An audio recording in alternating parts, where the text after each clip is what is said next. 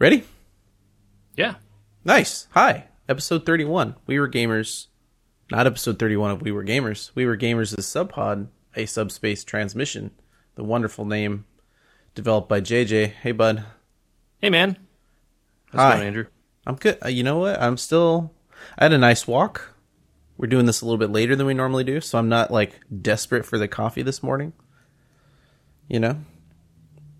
Mm-hmm. But, it got my head. I had to walk back 15 minutes by myself after dropping the kid off, and I had Star Trek on the mind. I had some deep Star Trek thoughts, my man.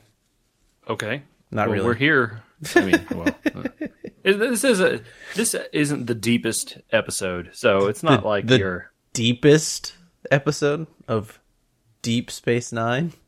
Yeah. Nice. Yes. No, it's really not. I mean, this is a pretty fluffy one. It's filler. It's filler. This podcast is now called In Defense of Filler.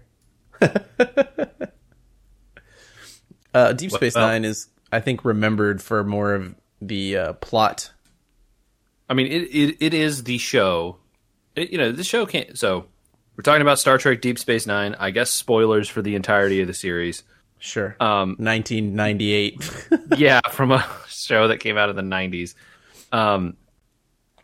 But it is the show that serialized Star Trek. It is. Yeah. That wasn't done before, and even contemporarily wasn't done in Voyager, which was on at the same time as Deep Space Nine for most of its run. Voyager tried to pick it up at the end to get their people home.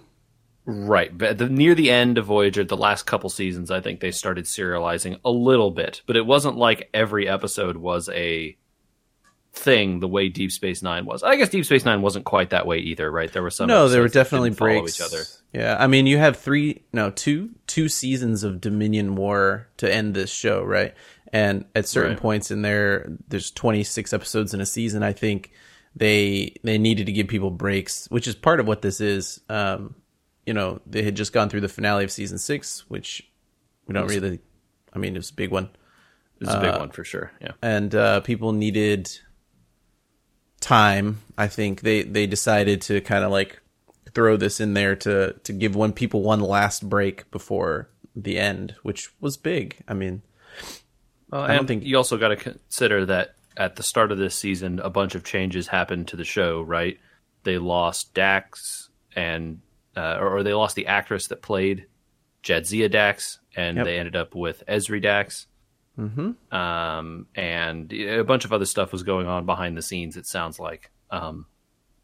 Based on if people have seen that, what is that documentary series? Or the movie? The movie that just came out? What We Left Behind? What We Left Behind just came out, last year. I haven't seen it yet. Yeah. Have you? I watched it on YouTube with ads for free. Oh, when did that come out? I don't know. YouTube with ads for free. I don't know. Okay. Well, was it worth watching? What do you think? How much do you like Deep Space Nine? A good amount. It's interesting. It certainly is a very behind-the-scenes-y kind of thing, right? It was made by one of the directors, I think. Ira Behr? Who directed a large number of Deep Space Nine episodes. And ended up being one of the executive producers of it, I think. Oh, yeah, it sure is. It's right here, free with ads. Okay, well, that's cool, because I was putting off watching it for a long time. No, you should watch it. But it is... that guy has, a personality, so you got to be okay with him. Yeah. He's very himself. I don't know how to describe him. Yeah. I mean, you can see him on the poster. Look, yeah, you know all you need to know. Yeah.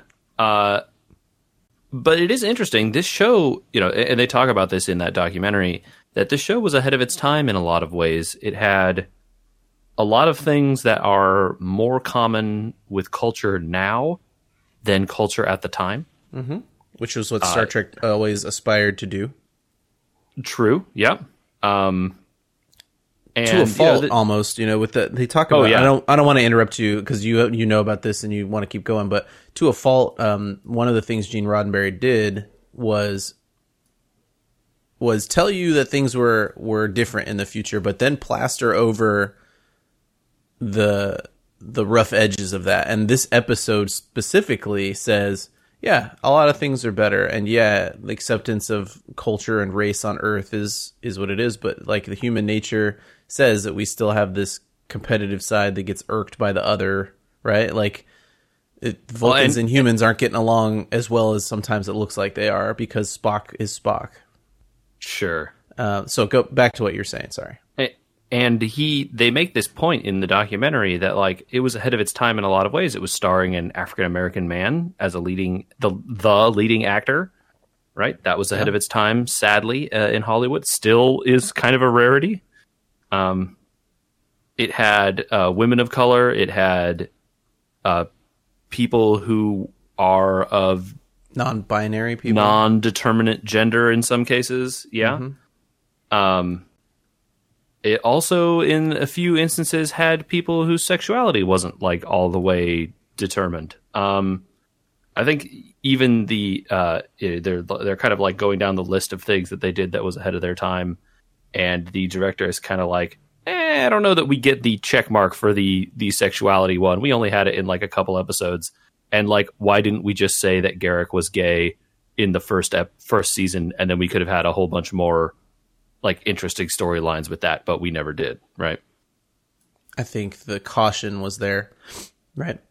Yeah, look, and they talk extensively about it, that the show was not liked by the executive producers that were above him, I guess, right? The other Star Trek caretakers who really wanted Voyager to be the show. Yes. And they had like, you know, when they started serializing the show, the people were like unbelievably mad. Like, how could you do this? That you're like ruining Star Trek and yada yada. And you know, so they then wanted to push in other ways, right? And so they just they ended up with a lot of clashes with the studio. Oh, I know for a fact people at the studio were saying things like, you know, you can't make this interesting. You know, like you're on a space station. There's nothing that you can do to make this interesting. It's right. Like there's no way to have a good show on this space station, which is part of the reason they developed the Defiant. And that was a big controversy too. They talk about it in the documentary that like, oh well, like I know commanders are in charge of space stations and captains are in charge of ships, but Sisko is both, and we think it's okay for him to be a captain and still be in charge of the space station. This is what the show is. Deal with it. Mm-hmm.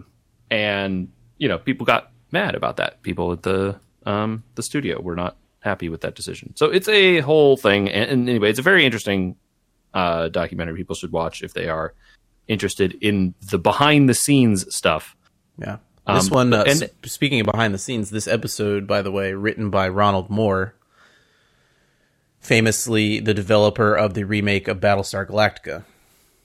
Oh. Yeah. They do interview a ton of the writers of this show. Mm-hmm. Ron Moore is in there and a bunch of others.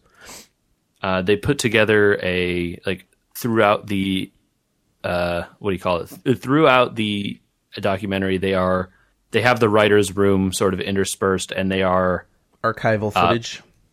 No, this is new footage, okay. And they are putting together a opening episode of a theoretical season 8. Oh, interesting. And setting up like, here's a plot line of what could happen in a theoretical season 8 of this, and how we see how the characters have gotten on in ensuing time. So Worf would have to leave the station before that, according to the new continuity. I won't spoil anything about what happens in it, but it is interesting. If you are a fan of this series, Star Trek Deep Space Nine, you should watch this. You'd need to be a sizable fan of it, I guess I'll say. If you just think that it's okay or you kind of like it, this isn't a documentary for you. But if you do like it quite a bit, this is a good watch. I wish I had known. I had been waiting to find out where it would stream, and I was already streaming. I didn't know either. I just was poking around on YouTube one day and was real bored. And I was like, what is this? Oh, hey, it's free. Yeah. Okay, sure, I can watch some ads. I had followed it through development because I think it was like an Indiegogo or something. Yeah, I want to say it was kickstarted somehow, whether that was, one of those crowdfunded things. And I think they have they had the record for like one of the biggest ones of those, but Yeah, people love this show. People, however, sometimes do not love this episode. It's very divisive. So we're talking about, I think we talked about it on 2 podcasts. We're going to talk about Take Me Out to the Holosuite, Season 4, Episode 2. Season 7, Episode 4. I got it backwards. Season 7, Episode 4. Is this particular episode divisive, really? It's divisive in so much as there are people that think it is good, and there are people that think it is just filler, and like it's not bad, but it's just filler. Yeah, I mean it is. If you, I guess it comes down in where you fall on the like Star Trek timeline or the Star Trek like fandom. If you liked the serialized thing they are doing in Deep Space Nine, this episode is filler because it is not relevant to the overall plot. However, if you just like good Star Trek, this is good Star Trek. I also think it's one of the few. This is why I was going to say, in defense of filler, it's one of the very few filler episodes with deep character development. It's one of the ones that really most Star Treks, especially Discovery, could learn from in saying, hey, we're going to take an episode off from our serialized nature, which is Discovery's bag, right? And sometimes they do. And usually with the Discovery, it's kind of like really miss on these types of things. They don't seem to have a point in their filler, usually. Yeah. And this one has a simple lesson and deeper lessons, right? And like the simple lessons are always easy to see and understand, and like that's kind of it, right? You could just move on from this one and be like, that was good because, you know, Sisko learned, you know. It's like sure, done. But I mean, I went back and I read a bunch of reviews of this at the time, because blogs were a thing then. Oh yeah, okay. Because this was near the end of the run, so yeah, I suppose the internet was more. So developed. like by '98, people had like I don't even know what websites were blogging at that point, but like they had their little blogs about like, well, what happened in this one? Well, it's filler. It's cool that it lined up with the '98 World Series. I did not know that. Oh yeah, so this came out the same weekend as the World Series was going on that year, which was an accident, according to the trivia that I read. No, what? I can't believe that that's an accident. They knew it would come out around then, but the lineup of the that it exact actually weekend, lined up with the weekend. It was they knew it would come out within week or two of it, but like then it finally came down to it, and they're like, "Oh, look at that!" Yeah, it's like they were trying to get it out around the World Series. Sure, getting it right on the nose is lucky, but the rest of it is right. You know, sometimes things don't happen the way they happen. Shows end up out of order or whatever, which is why they do filler episodes once in a while. I think we just go through. The plot is so simple. We just couldn't just nail it real quick, and then talk about it. Sure, yeah. You want to take us through it? Sure. So, we open on Sisko in his office, and a Vulcan captain comes in. Solak. Yeah, you know, you get one of those pings of like, "Hey, Captain so-and-so is here to see you." Sisko has a look on his face, and then the guy comes in, and they have an exchange, which boils down to like, "My ship is here. I need some repairs." Sisko's like, "Great, this is how long it'll take." And then immediately the Vulcan guy starts giving him lip for being, "Oh, this is a human space station, and these humans aren't very good at things like this. It's really clear that you humans are bad and slow." The animosity in the lines is well delivered between these two. It takes you back to like the early days of having Cardassians on the station, you know, and like Sisko is clearly irked the minute the guy walks in. You could just see it on his face. He's like just steel-eyed, like tense instantly. Yeah. And Solak is, for someone from either very early Star Trek who watched Spock, or from late Star Trek who only watched, you know, like reboots or modern stuff, you'd get the feeling that this guy is not very Vulcan, because he's like clearly judgmental and somewhat haughty and acrimonious. But this is kind of how Vulcans were written, other than Spock. And so it's kind of like a good reminder of what the relationships are like. Yeah. Anyway, Solak mentions that he's created a Holo Suite program. He's like, oh, I require the use of a Holo Suite. And it's like, he's like, yeah, sure, whatever. Talk to Quark that he's the guy. And he's like, oh, it is based on an Earth game you might be interested in. It is called baseball. And what a coincidence. Then, that's immediately the commercial cut right there. Mm-hmm. And, by this point in the show at season 7, baseball is Sisko's thing. Sisko likes baseball a lot. They've talked about baseball a lot on this show already. Baseball is DS9's thing. He has used baseball to advance plots in the story by now, right? Like, yeah, multiple times. So they talk. We could dump some trivia here, and they talk about like the developer of this was really into baseball and like put this show together. I think his name was Miller. Put this show together at baseball games with some of the head writers. In terms of like developing it, so it was always going to be an allegory, right? This entire thing, sure. And so it's weird to get to season 7 before us like a full on, because we've seen like Sisko and Jake practicing baseball before, but like, and they like mentioned that even in this episode that like, oh, Sisko and Jake practice baseball a lot together. It brought them closer as a family, that kind of stuff. Yeah. But it's weird to get to season 7 before there's finally like a full-on holodeck game of baseball. And Sisko mentions that he's shown baseball to people before, but I don't recall it being a focal point really before season 7. I don't know. It could be. It could be, and I just don't remember. I don't know. Also, you got to remember that the budgets are always a thing on these shows, and a full baseball game requires a whole cast of extras, right? Which is why they get rid of the extras for most of the baseball game. Of course, I was going to mention that when we got there. But yeah, so before we jump ahead, this is the moment that I want to talk about. Solak talks about his team for the baseball thing. He says they have an all-Vulcan crew on a Starfleet vessel. Yeah. This is not the first time, apparently. I looked this up, if it was the only time. And apparently in the original series, there was also another crew of a ship that was all Vulcan. I'm confused by that because I thought Spock was like, oh my god, Spock joined Starfleet, and no one else would have. But isn't this kind of the antithesis of what Starfleet is, to allow an entire Vulcan ship? Like, why wouldn't they just have a Vulcan ship and be on a Vulcan ship? That's weird to me. Why are they not a Vulcan crew? Why is it a Starfleet crew, you mean? Right, exactly.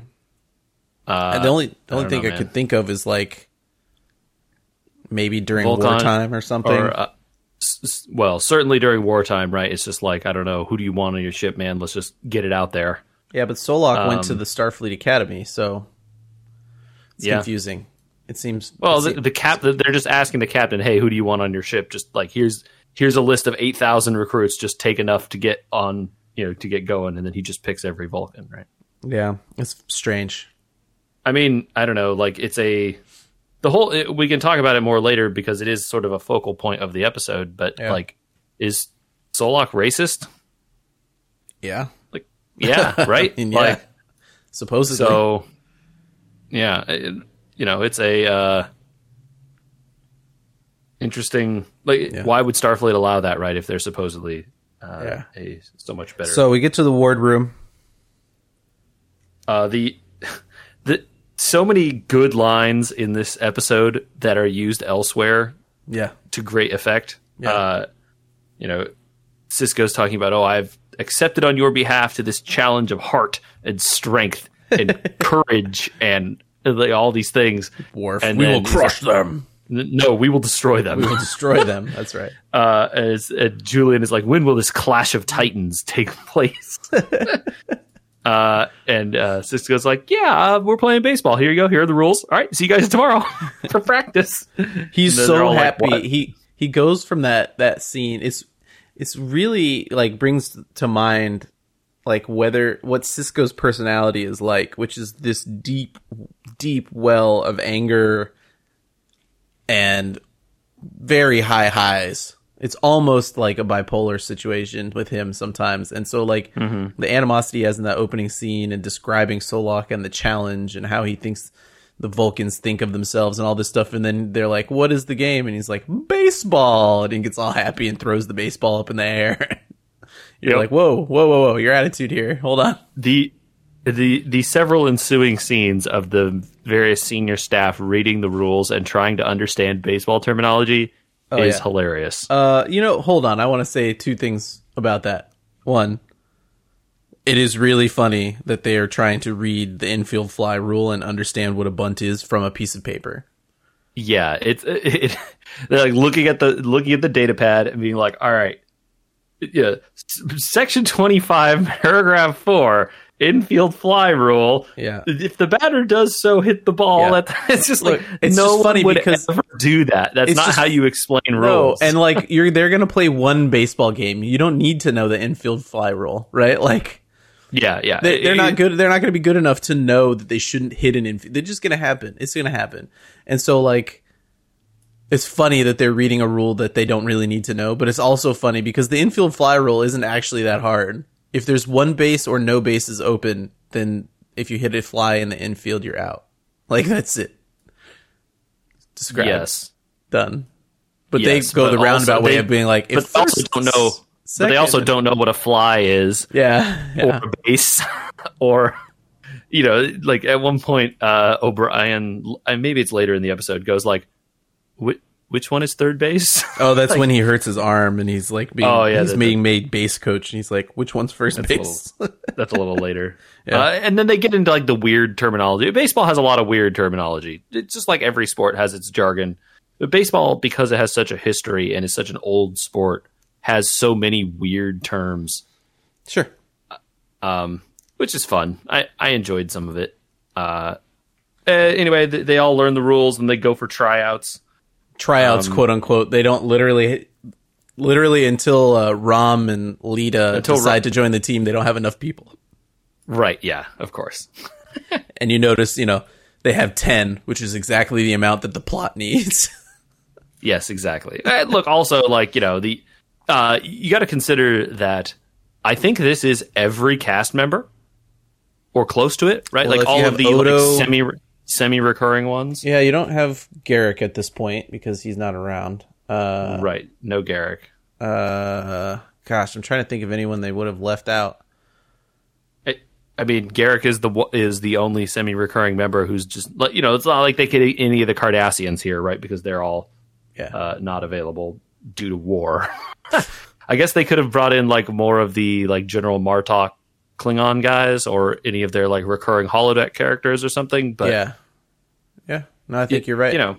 Most of the humans on the space station and aliens as well, right? Yeah, I mean, you could get into like side characters or whatever, but no, this is kind of it. I mean, to some degree, Lita and Rom are those side characters. That's a good point. That's a good point. And what's her name? What's her? Sisko's love interest, Cassidy. Yeah. Cassidy. Yeah, she's not. Yeah. I mean, by mid-season 7, they're married, I think. So yeah, so like his love interest or whatever she is at this point. She's they're pretty close to being married at this point, I think. Sisko does the tryouts, but he gives a great.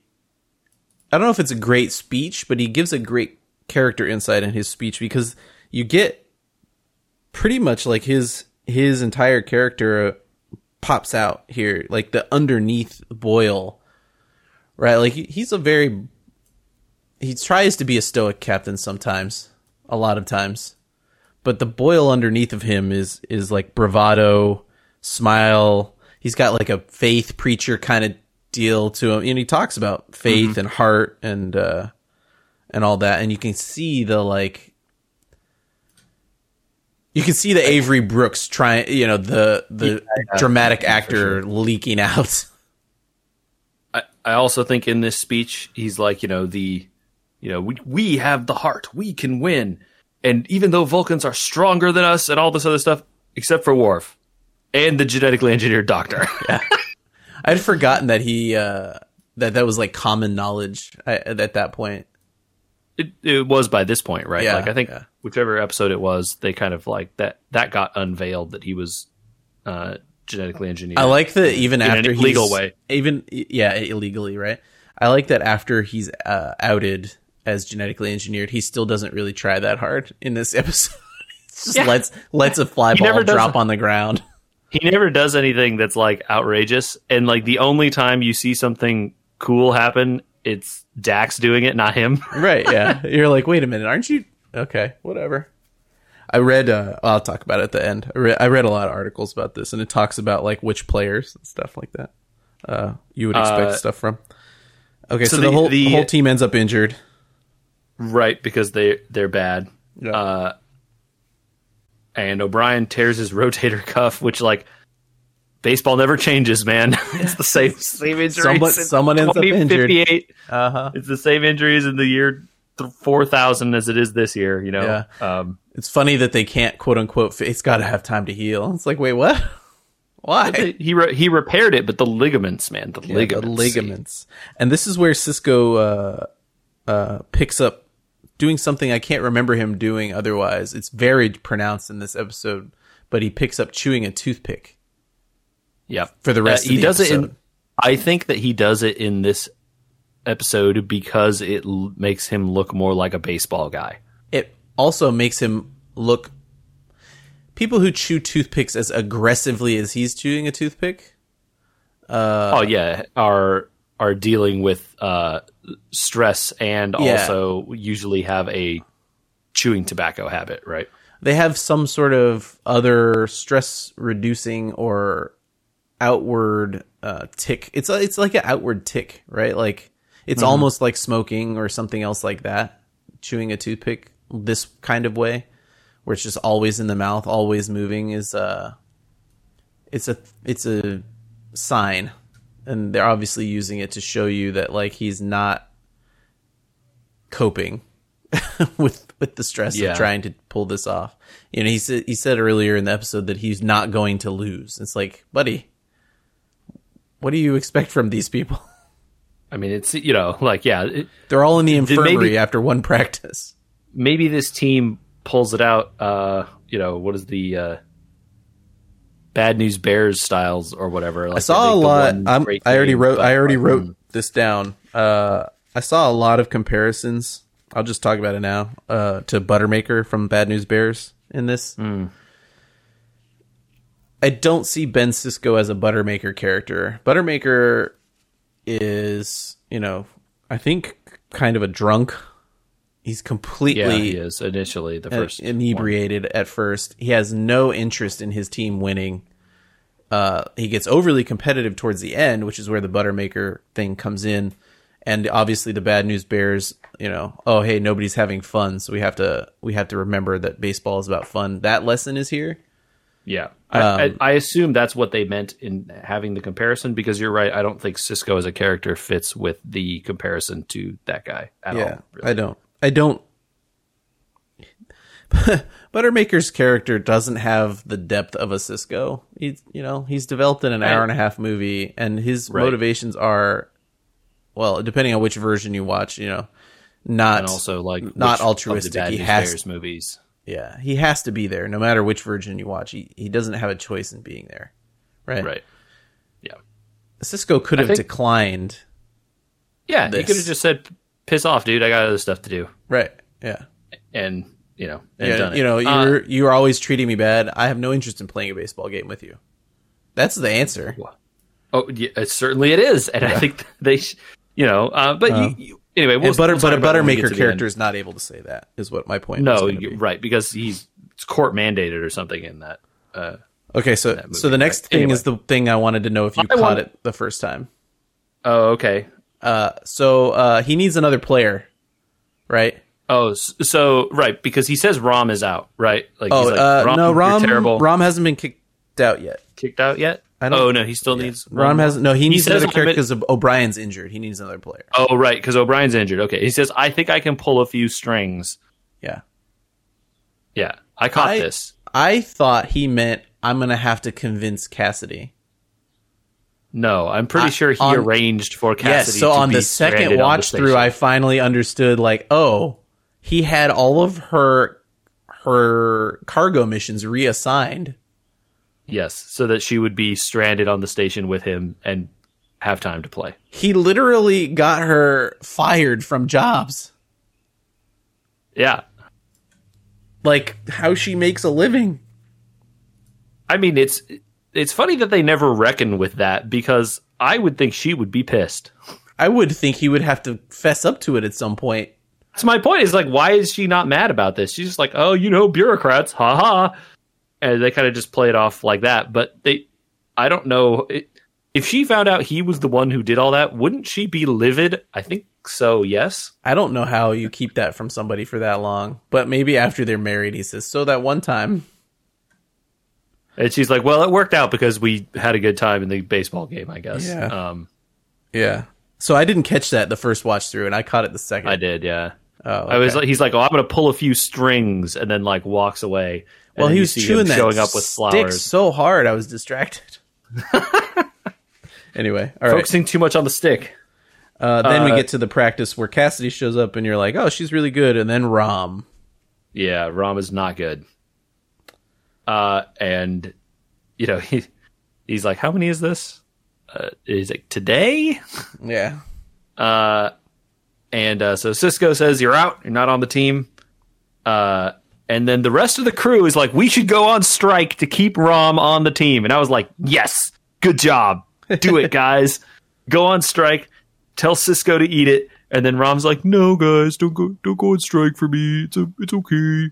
It's fine. You don't make a wave. Well, he didn't want the team to fall apart over the fact that he couldn't play. I mean, it was very obvious that he couldn't play, which is very funny. Yeah. Did you read the trivia on this episode?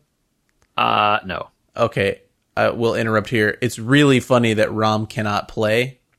Did you notice how he put his glove on his hand backwards on the wrong hand? No. Okay, so his glove is a left-handed glove backwards on his right hand. He's holding it like with his fingers in he's not even using the thumb hole and stuff like that. So the actor, I wrote his name down because I thought it would be nice. Max Grodenchik. Okay. Was a semi-professional baseball player. What? He played like minor league like ball literally went to the point in his career that he was like, either I have to go to play professional baseball or pursue acting, and he chose acting. Wow. And so he must have been like good in college and stuff too. They tried to have him pretend to be bad, and he couldn't do it. So they had to figure out a way for him to be bad. So they took his glove, put it on the other hand, and made him throw with his offhand and bat backwards. Oh, so that's why he looked so awkward when he was at the plate, because he was batting left backwards. Or right-handed, whichever it was. Right, he's batting left-handed, and he's a righty. Okay. And they made him throw left-handed, and they put his glove on the wrong hand so that he just couldn't catch the ball. I mean, because he literally, right? They literally said the director couldn't pretend to be bad. He could not pretend hard enough to be bad. I bet that's a hard problem, because if throwing a ball is such a once you learn how to throw a ball, right? Yeah. Like you kind of just know how to throw them, and you can't fake not knowing that, because it's an uncoordination thing, and you can't de-coordinate yourself without conscious effort and thought. They had a lot of that problem apparently in this episode, because Avery Brooks is a really good baseball player. Oh, is he? Okay, yeah, I didn't know that either. He also loved baseball, which is part of the reason he got the job. And Jake Siroc, his uncle, I think, is Kenny Lofton. Oh, okay. So he also loved baseball. And so they had to a lot of them had to, it was okay because Jake was allowed to be good. Jake and Cisco were allowed to be. They were allowed to be good. Jake and the captain were allowed apparently to be good. 4 or 5 others also loved baseball. And they were all kind of good at it, and they had to pretend to be bad. Yeah. Eisenberg, who plays Nog, was almost professional player too, I guess. And wow. Yeah. And who knew? Yeah. Yeah. Crazy, right? It's really funny. Anyway, sorry. Very funny. It's funny to mention now because we're talking about Rom getting thrown off the team for being bad, and you're like, actually, most of these people were decent at baseball. The funny part is that like Rom maybe actually the actor was maybe the best baseball player of all of them. Yeah. Pretty good. That's very funny. So anyway, Rom's not on the team. And this is where we get the confirmation that Sisko has lost sight of his love of baseball over what is eating him up about Solok, right? Yeah, and then, the next scene after that is Cassidy finally presses him on, like, all right, you're going to tell me the story, come on. And we finally get the story about what happened. And it is just the dumbest possible thing. Like, the pettiest, silliest little thing. Oh, you missed, hold on, we missed an important story beat here. Okay. O'Brien synthesizes Scotch-flavored gum. That's right, he does. I did forget that. It's part of the it's part of a training montage that happens before this Sisko thing, and that's the reason I mentioned it. It's part of a montage of people around the station are getting caught up in the baseball, right? And they're not worried about what Sisko's doing, right? So like, people are talking about what to do. If I throw it to second, how do I get the double play? How do I do this? How do I do that? And they're talking about gum. They're talking about, and so like the other people around Sisko are enjoying themselves immensely, and doing things like synthesizing Scotch flavored gum. So it helps the coming monologue you're going to talk about. The monologue, by the way, being the best part of this episode. Yeah. And so Sisko finally tells the story, and it is just the pettiest, dumbest thing. It's like Sisko was at a bar off campus drunk. Yeah. He had some drinks in him, as he said. I love everyone's backstory in Starfleet being, I messed up at a bar. Picard almost dies getting stabbed in the heart at a bar. At a bar. Yeah. And he's at a bar, and this Vulcan guy comes in. Unclear to me why the Vulcan guy even comes to this bar to antagonize them. It's very clear he's just there to antagonize them, right? Yeah, it's just like, what is? Yeah, I don't know. Weird. Why does he even care? Right. That's the big question that I don't understand. They don't answer it.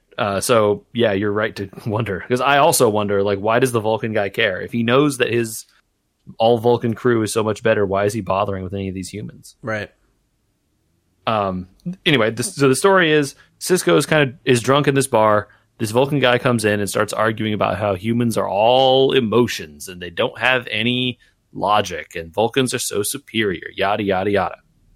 And Sisko is drunk and argues with him, and then eventually challenges him to a wrestling match. Yes. Not out of the ordinary. Sisko is a champion wrestler. Yes. However, someone that is 3 times stronger than you can't wrestle. Right. We've brought this up before. Vulcans are stronger and faster than humans. And so a wrestling match against a person who is just biologically stronger than you, is probably not going to go well. Right? Like, there's no chance of, like, oh, well, he's got more reach than, like when you talk about boxing or whatever, it's like, well, he's got 5 pounds on him, but this guy's got more reach. And so, like, you can talk about trade-offs and advantages. It's just like, there's no trade-offs or advantages, or a Vulcan is 3 times faster and stronger than any human, right? Yeah. Like, so, like, you have no chance. A Vulcan child could beat you, probably. Yes. So this is bad. And so Sisko loses handily, and I forget, he lists the injuries. It was like 2 cracked ribs, a bruised this, shoulder, and all this other stuff, separated shoulder. And like, the look on Cassidy's face when he says that is like, she's just cracking up, dude. Yeah. So good. Cass is so good. She's like, you're an idiot. Yeah, he's like, what did you think was going to happen? He's like, I don't know, I was drunk.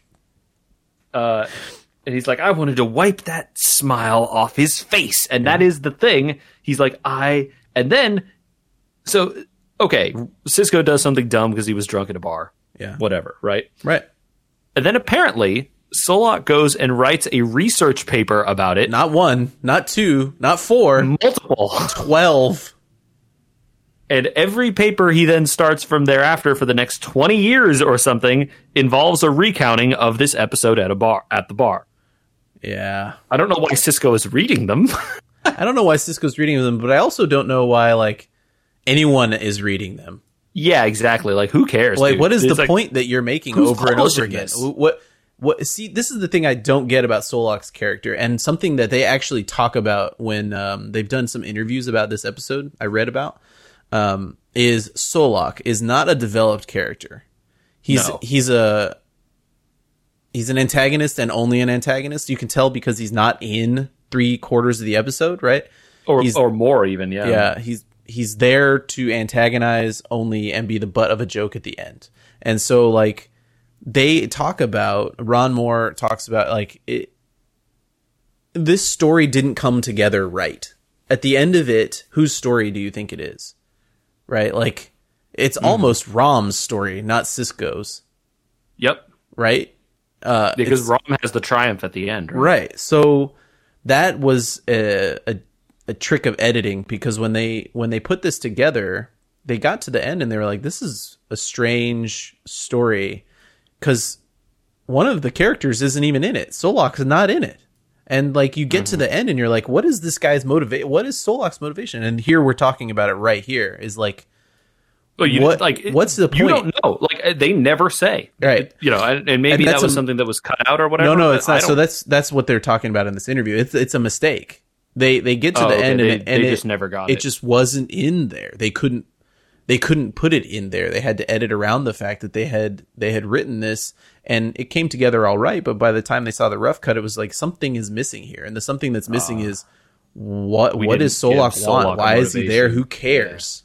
Yeah, exactly. Because, like, and again, we even talked about it even at the very start. It's like, why is Solok doing this? Yeah, like what?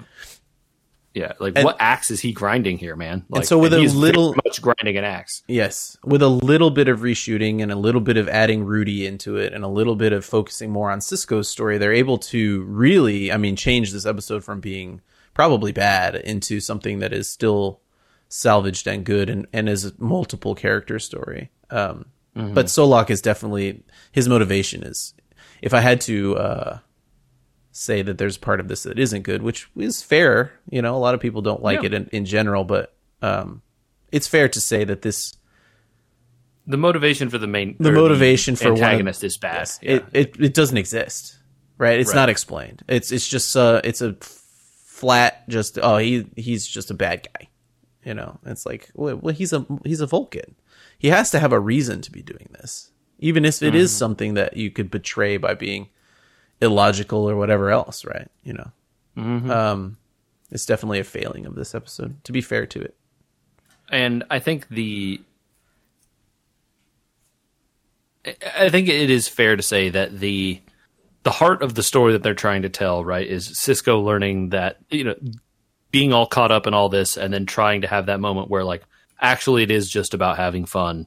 Yeah. And that's supposed to be the climax of the show. But really, the climax of the show is Rom getting the sacrifice bunt. Yeah.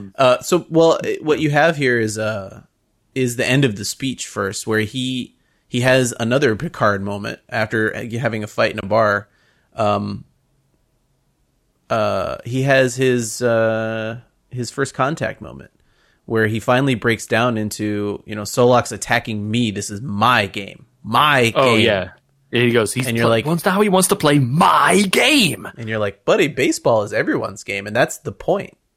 Yeah, exactly. Like the of all literary instances of baseball, every story about it is the fact that it is everyone's game, not your game. Mm-hmm. And that's the point of this story, right? Like, Sisko makes it his game, when really it's everyone's game, the team's game, Rom's game, Kira's game, everybody else that's having fun playing with him, Jake's game, right? It's not his game, it's his and Jake's game. And so he's already in this speech given you every piece of the story. He's given you the animosity, he's given you that, and he's already highlighted his failure. I love this scene. I love that he's wearing his pants up to his chest. I love Cassidy's face. I love the speech. I love the ending. My game. So good. It is a good scene. And it is when you can tell that Sisko has become his own villain here, right? Right. Yeah. He is finally, you thought he was probably going a little too far earlier. We're throwing Rom out and not, willing to, making the team kill each other in practice or whatever. Quark split his head open. Rom split Quark's head open with a bat and then also broke Worf's nose. Also, I want to know how Rom did that. That's that has to be like a Three Stooges kind of situation going on there. It's too bad we didn't get to see it. Yeah, so I mean, the fated day of the game finally arrives. Mm-hmm. They are out there, the holographic. They recruit Odo as the umpire. Which I thought was like a great way to bring Odo into the episode, because otherwise he would really have no reason to be there. Also, of course, who is the only impartial person on the station? It's always Odo. So back in the montage scene, when Kira walks by Odo's office and sees him practicing, is a great scene also, by the way. Oh, yeah. That was a cute little part of the montage, for sure. Who hasn't, practiced in the mirror for something? You know what I mean? Yeah, exactly. Yeah, it's exactly what it is. It was perfect. Right off the bat, we get that Sisko doesn't get it when they do this for the continuity. They do it for the cost, but they eliminate the spectators. Right. And for sure, even the first time I watched this, I was like, oh, they did this to cut costs, because they can't afford to have a full stadium of spectators for 50 shots or whatever. But yeah, it was it's also, it's a good move if you're directing over multiple days to try and reduce errors. Oh yeah. And having a crowd in the background of every scene is just a nightmare. Guaranteed continuity error, right? Yeah. So it's good. It's good to do that kind of thing. And it also, they tie it in nicely to the fact that Sisko doesn't get it. The crowd is there, right? Let it happen, mm-hmm. Well, but also, it also does play up the fact that they're young, they've barely played, they're nervous, and people get nervous in front of crowds and stuff. I found that normal. His justification for getting rid of them was oh, okay, I could believe this. They're a holographic crowd, though. It's not yeah, you know what I mean. It's not like they're playing in front of anybody for real. Yeah. It's just noise. And the game goes, obviously, the way it goes, which I think I want to point out at the beginning, Sisko's we need to get that chatter going, guys. And they're all all right, come on, team, let's go. Worf goes, death to the opposition. Okay, because Worf has one. Well, let's talk about Worf after he has his last great line in the dugout. Okay. Because I have a question about Mr. Dorn at the end of it. Okay. And the game goes bad, as you would expect. Dude, it goes bad from the first. They score 7 in the first, I think, or more. Or 4, or it doesn't matter what they score. But you get the feeling right off the bat. It's this is going the way it should if you're picking a bracket. You know what I mean? This was a 95%. This was an easy first seed. Yeah. This is the easy first seed versus 12 seed. You know what's going to happen here. Right, exactly. And Sisko never entered Sisko's mind that that's the way that it was. But we all knew, right? There was no chance that this was going to be the thing. And so they tell you right off the bat, they're going to lose this game. Mm-hmm. They're going to lose. Jake is a great pitcher. He can't get it over the plate without them smacking a home run on the first pitch of the game. Right, yeah. So the game becomes about Sisko's ability to accept loss. right? Like he already knows the game is over. And that's when we start to actually realize that this episode is not filler entirely.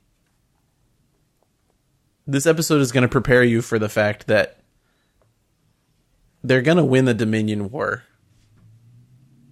but they're going to lose also. Mm-hmm.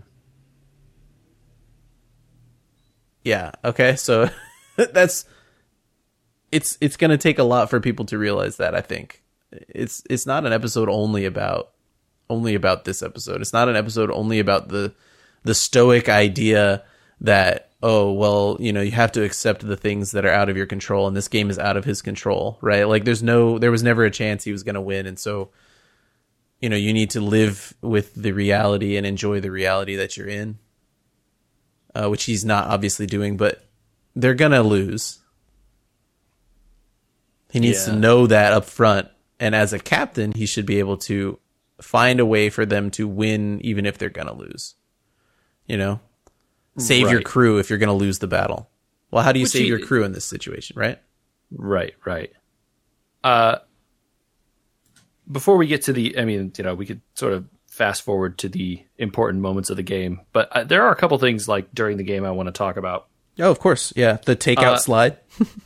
Yep. I was going to say, wow, baseball sure hasn't changed much. That move 30 was years. not illegal at the time of this episode, but it is now.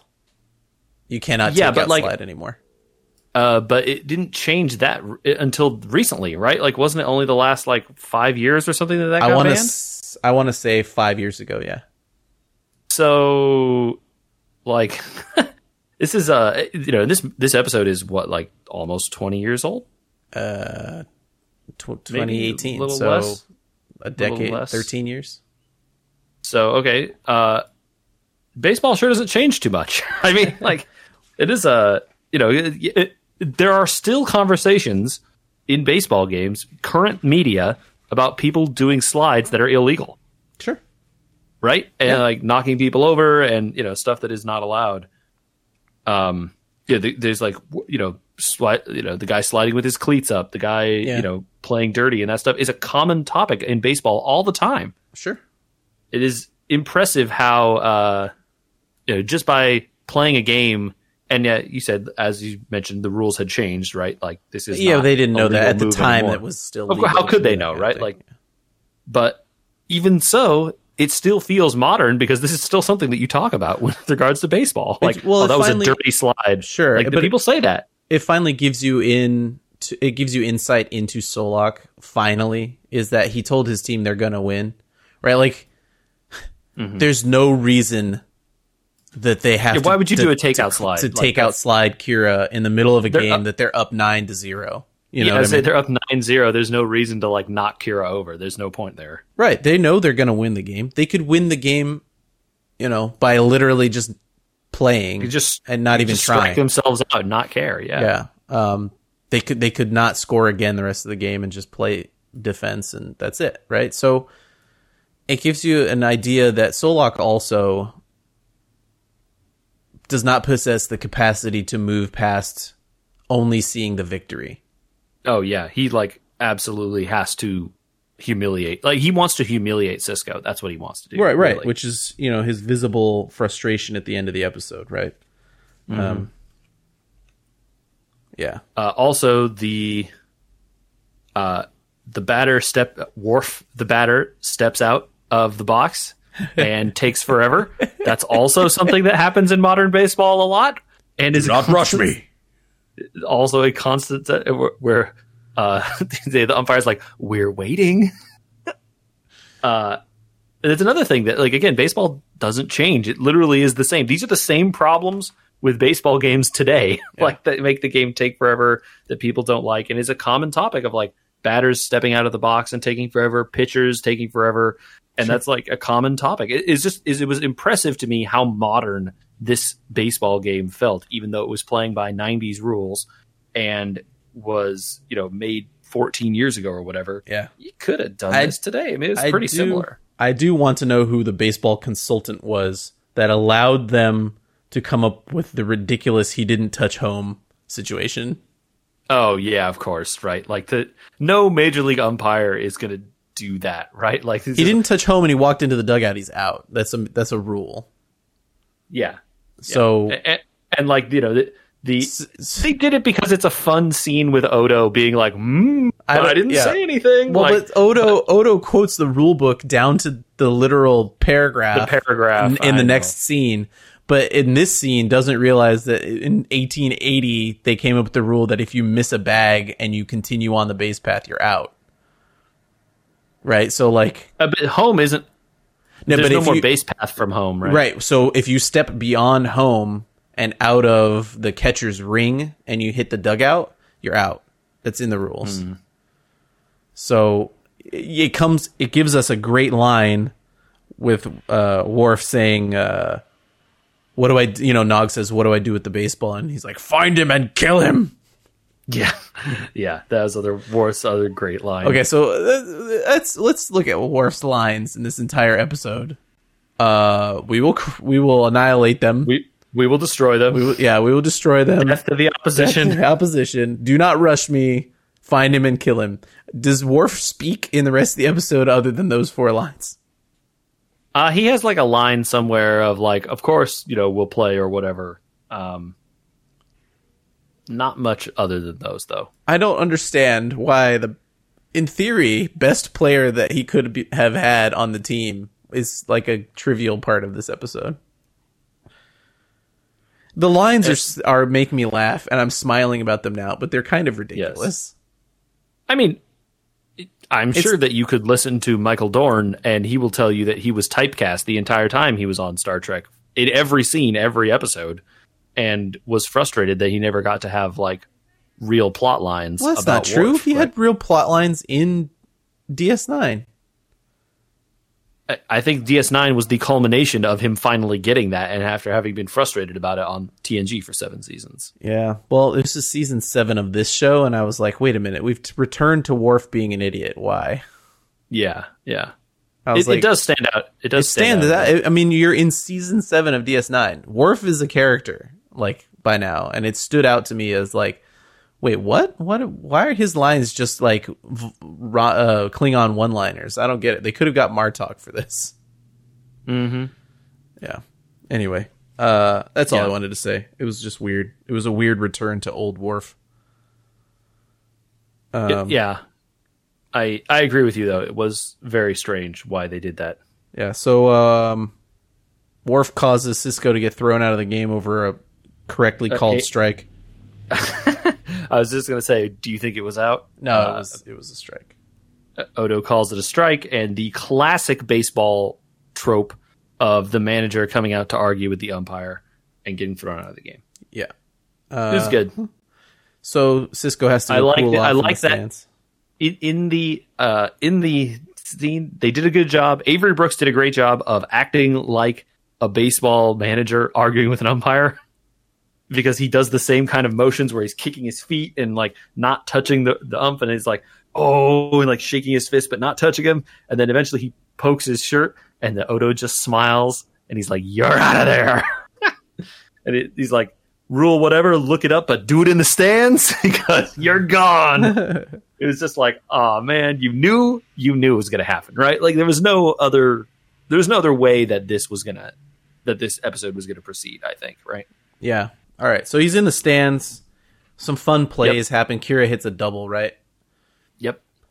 And Rom is like, yay! And Sisko's like, glares at him.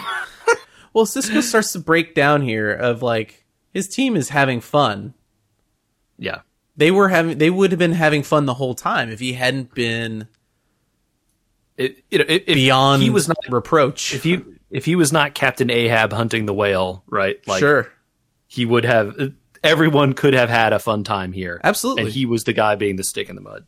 Right. Absolutely. So, and he does eventually come around to the good idea at the end here, right? Right. They were never going to win, is what he starts to realize in the stands. Right. I think, and so that's when we get our Rudy moment here. Exactly.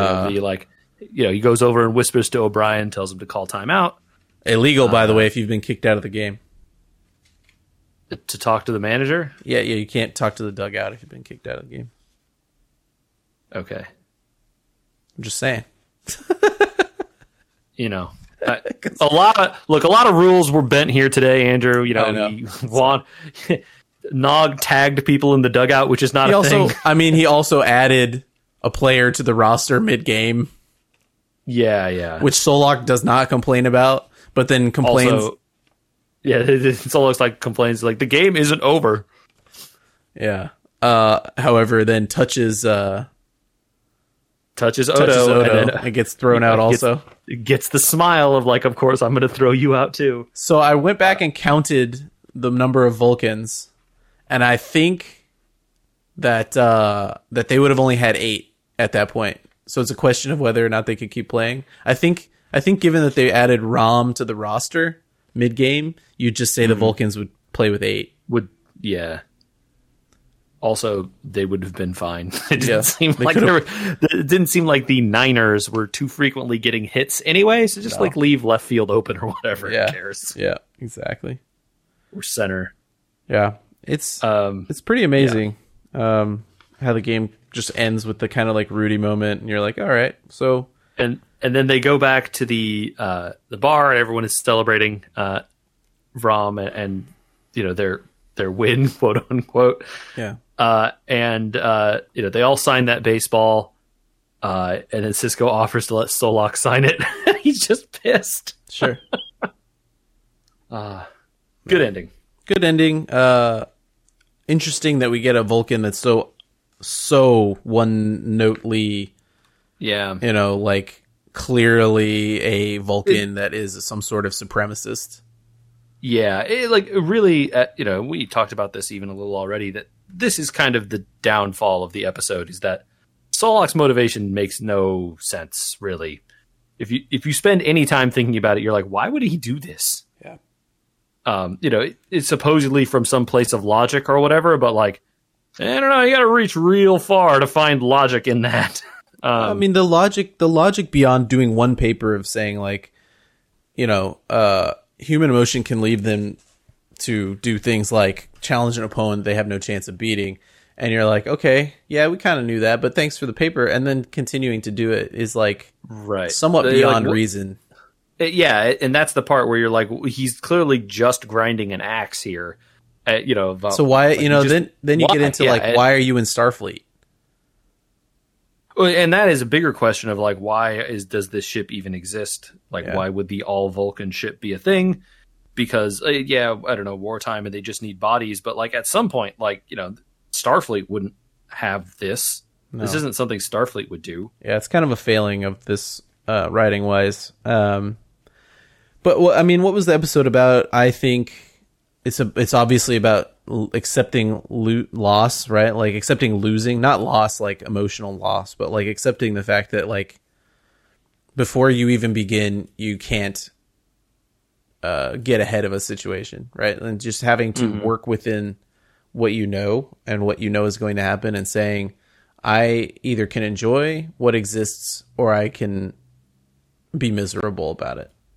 And like, don't take something that is your joy and be miserable about it, right? I don't know. I mean, so like, there's tons of ways you could connect this to your life, and it doesn't have to just be baseball. But baseball is allegorical. It's it's the easiest sport to use in American culture, I think, to connect to life. I mean, there's a discussion about like American culture and what is the sport that connects with most people.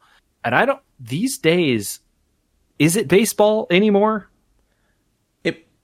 I think the reason that it is baseball is because baseball connects to statisticians and poets at the same time. Statisticians baseball is certainly can look at a game and only know by the numbers who's better, how it went, all these types of things. They can literally never see it played and enjoy the game. And poets can enjoy the game only for 3 minutes of 2.5 hours and saying, that guy stood at the plate, did his Casey at the bat moment. You know what I mean? And it was the transcendent moment of the one at bat and the one pitch that causes the, a football play unless you've got a scrambling quarterback, running through the opposition for 90 some odd yards, doesn't afford you the gigantic statue moment that you can make a bronze thing out of, right? I mean, there are those plays, of course. Yeah. They're not frequently, the Minneapolis Miracle or whatever, right? When Stephon Diggs caught that ball at the end of the last second of the playoff game or whatever. That's a play that involves 3 or 4 people, and you get into the argument. I'm not trying to talk about like whether the sports are culturally relevant or not. My point is that I'm not saying that they're the cultural relevance. What is the sport that most people understand and connect with? And I'm saying that because that these opportunities exist more in baseball in terms of like the ability to slow it down and put it into a moment or put it into numbers or put it into these types of things, it might be still baseball because it is certainly easier to tell a story in baseball. Yeah, it's like impossible to tell a story in tennis, right? Golf. What? Tennis is extremely easy to tell a story, right? It's only 2 people. You have but you can't tell this story with tennis. No, you can't tell this story, of course. Right? And you can't tell this story with golf. You can't tell this story with football because, like, imagine if they were trying to play rugby with golf. What's that?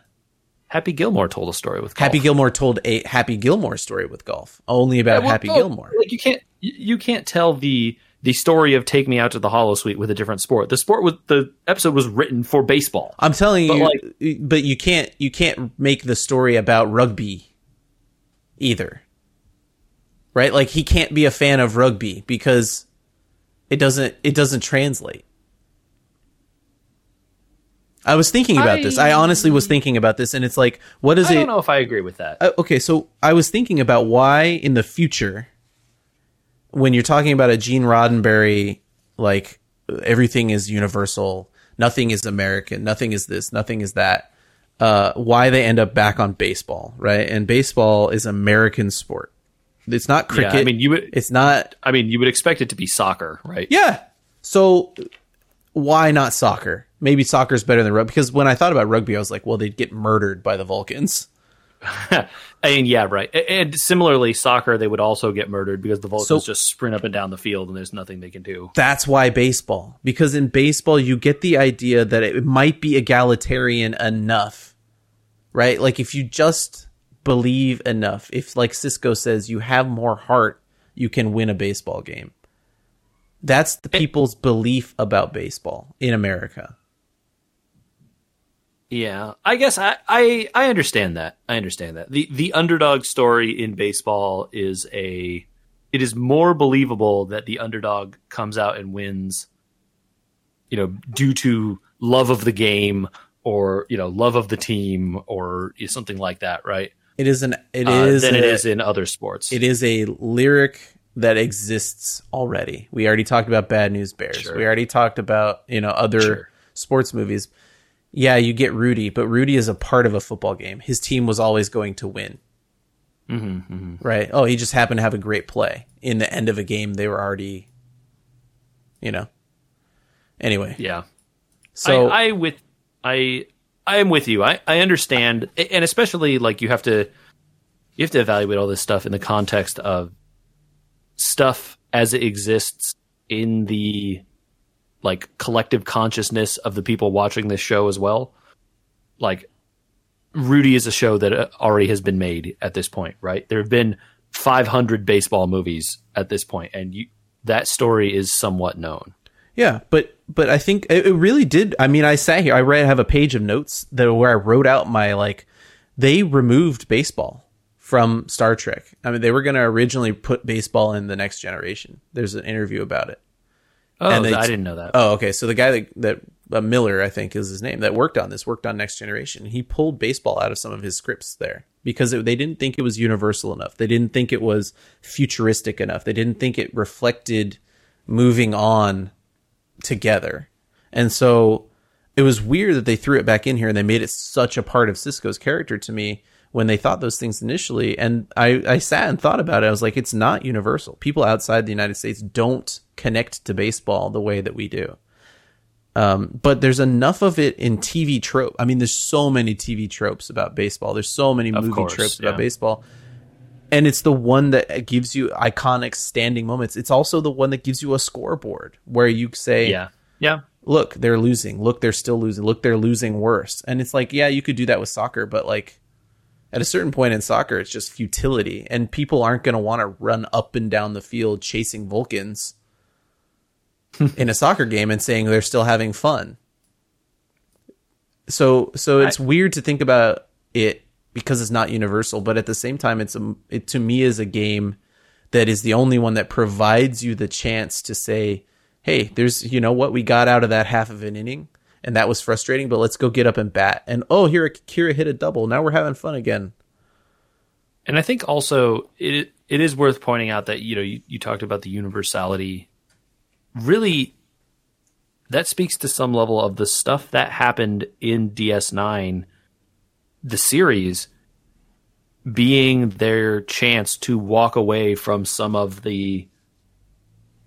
Had Roddenberry died at this point? He maybe not. Or I believe by 98 he had passed. Well, by 98 he was for sure, but I don't remember when it was that he died. But anyway, 91. He had died somewhat recently, still. And just before, I think, or right after it had started. Yeah, and so his presence still loomed, and his vision was still a thing that people ostensibly cared about, although, the showrunners were really the people running the executive producers and the studios were running the show. But, they had an idea for what Star Trek was, and Star Trek was what the Next Generation was, because that was the hugely popular thing, right? Yeah. And in getting away from that, as they did with DS9, it kind of was the subversive show in some ways, right? And that allowed them to do things like tell a serialized story or have a game where they play baseball. Because as you say, this is not a baseball story, is not something they would have done in the Next Generation because it wasn't utopian. It wasn't universal. It wasn't something that would have like spoken to humanity's, even though it does speak to humanity's best natures in some ways at the end. But it is a story about like petty human vices in some ways, right? Yeah. Like, well, it is also a story about your choices. You can choose. I've been on baseball teams and softball teams, right? As an adult human being, when there's no reason as a kid, you got to play baseball or some other sport, right? Your parents make you need the activity. You need to learn teamwork and camaraderie and all these things. Sports are for teaching, but these are adults, right? There's no moment in this show where he's using baseball to teach anyone anything. We as people watching are using it to learn about the people that are playing, but it's not a sport where he's using it as team building, right?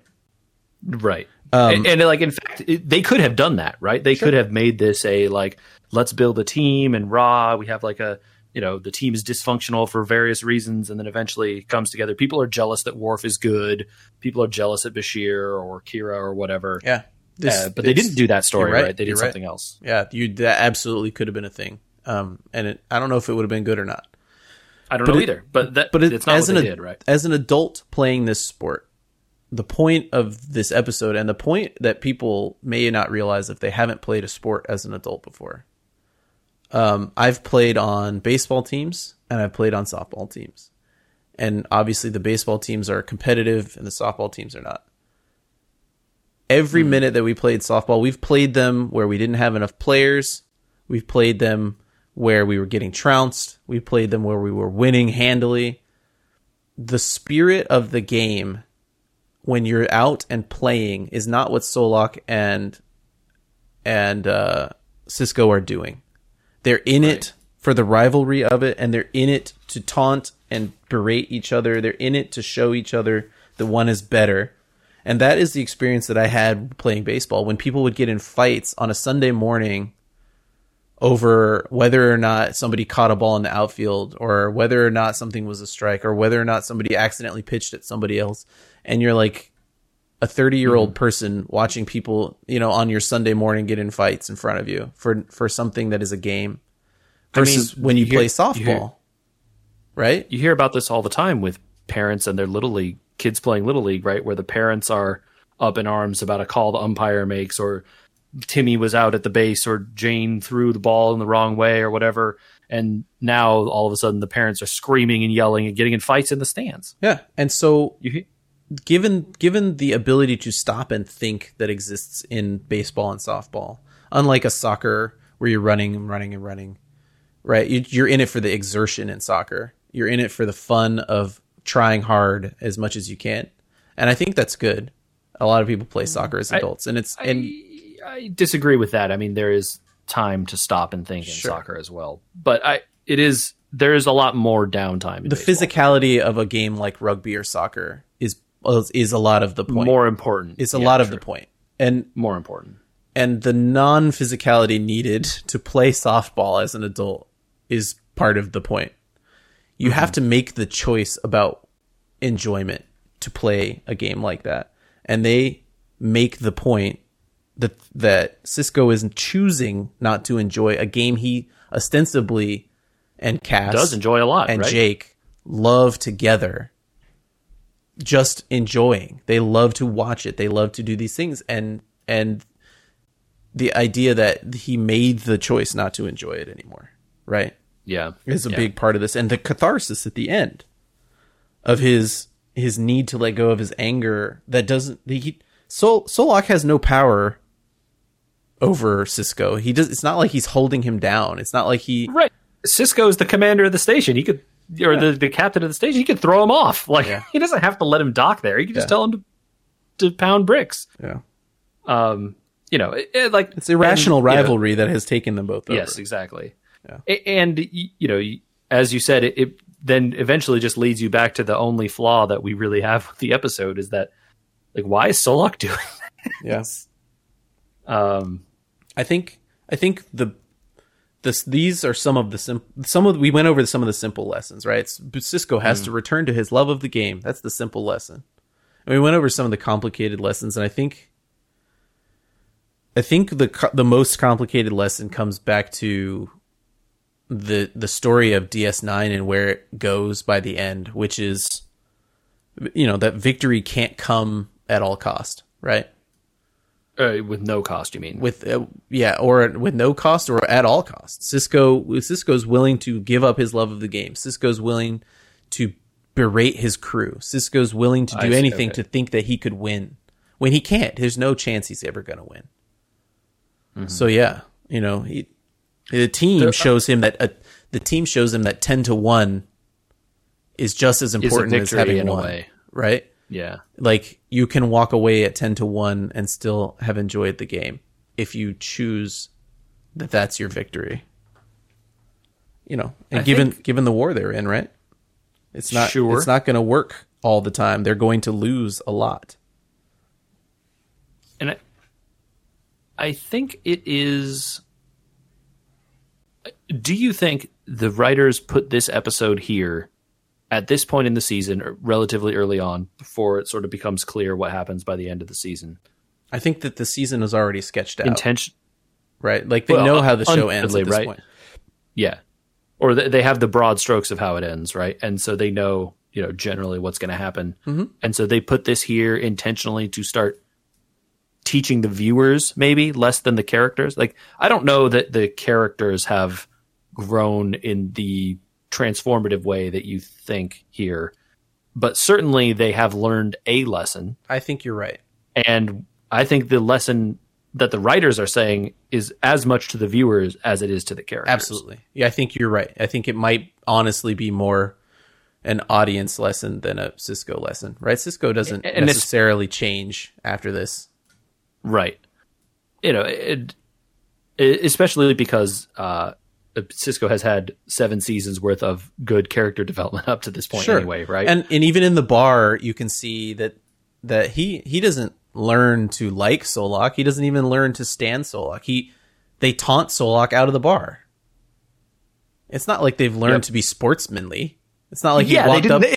And that isn't the end, right? At the end, it's not like they're not sportsmanly or nice. They don't, like, shake hands, good game, and Solak go off on his way. They're being they're just as antagonistic to him as he was to them at the beginning. Absolutely. That's not the lesson, right? This is the right. You're right. You're right. You're absolutely right. That it's for the audience more than for them. And I think it is a putting an episode like this, whether it is this one or one, with a similar nature, is them showing that, like, hey, you already knew that this, based on the conflict we set up, conflicts have stakes and serious repercussions, and this show is not afraid to shy away from serious, lasting changes.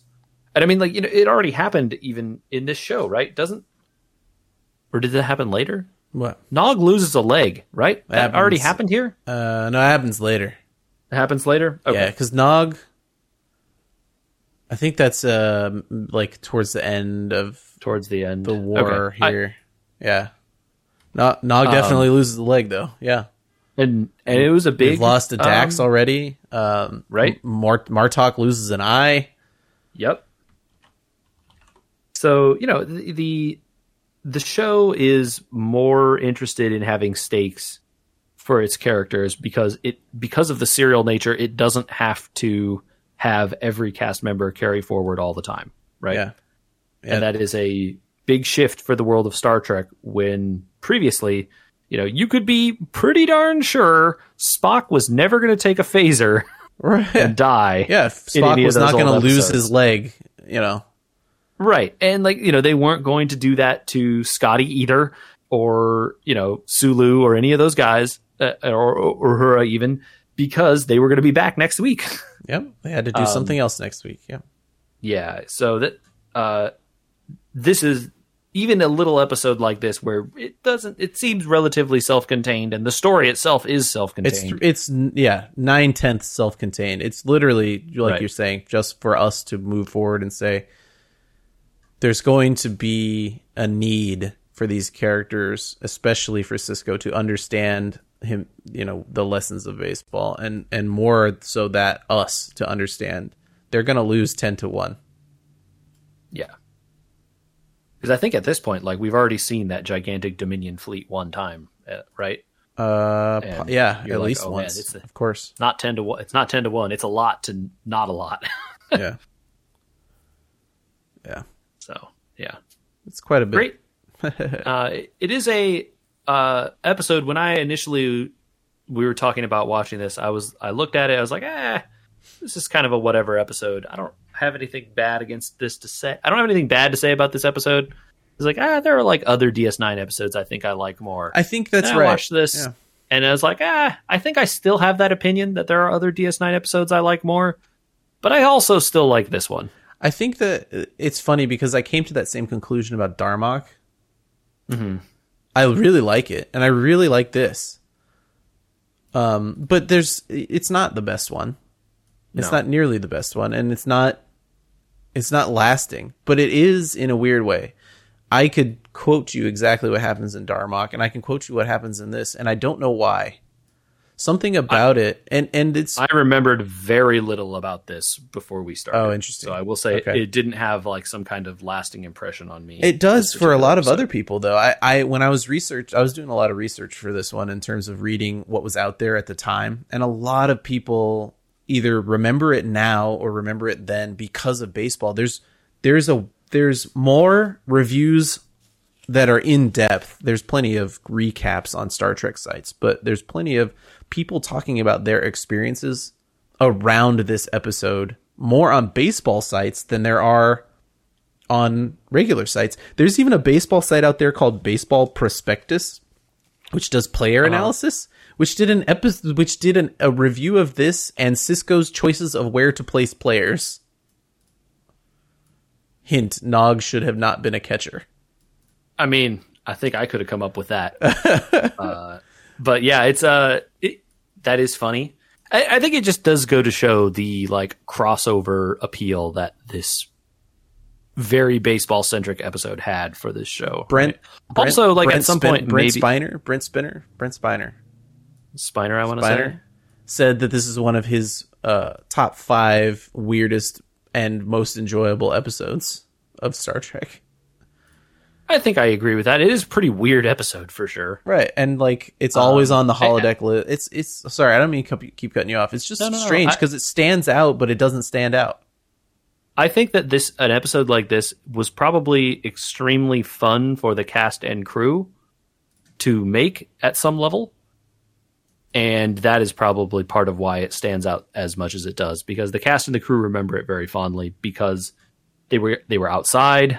They got to have, like fun new uniforms. They had a weird baseball game that they played for a couple weeks or whatever while they were filming it. And that's probably stands out in their mind more of the 43rd time they walked down the corridor and talked about the Dominion or whatever. Yeah.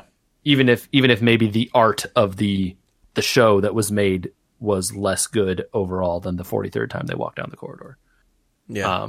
I think you're right. And it's not as good as Darmok or whatever I was saying earlier. I was just saying it follows with me the same thing with I like Darmok and I like this a lot. And I think you're right though, that when I think about DS9, I can remember this episode really well for some reason, but it's not nearly in the top episodes of DS9.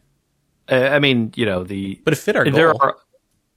I agree. It gave us a great topic to talk about. And I'm sure we'll do these again. We have enjoyed doing these in the past. Mm-hmm. We could continue doing them every now and then. I don't know. The Star Trek release calendar is a little bare right now. Yeah, I think it's time to take a Paramount Plus break. Yep. I don't think... let me see. The next one out is, I think, bringing back the animated show.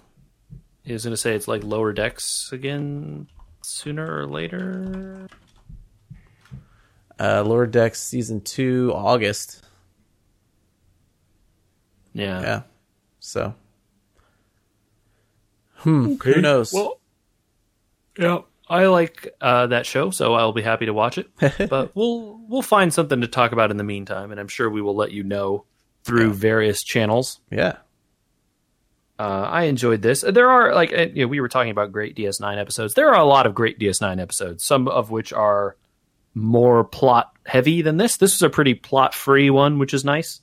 It's nice because unlike a TNG, you can't sometimes pluck stuff out.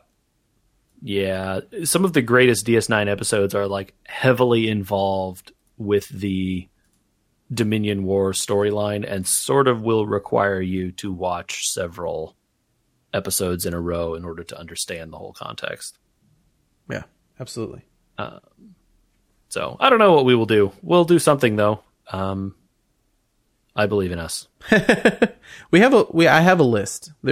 We've talked about enough stuff on the side of random ideas in terms of I think we were talking about possibly doing some of the physics of Star Trek stuff and a couple other things, and so we could get through that. And in the meantime, if you think this episode's terrible or you think we didn't give it enough credit,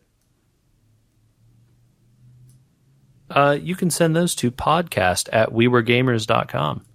This is an email address. We do read it. Please send us your emails and comments and stuff. We love to read them. We are also on social media. You can search for @WeWereGamers on Facebook, Instagram, all those various things, as you know. We are on there begrudgingly sometimes, but we are. We are also, this podcast itself is on YouTube. You could watch it there with a neat visualizer and a fun background podcast video there. I enjoy it that way sometimes myself. Nice. All right. Till next time, live long and prosper.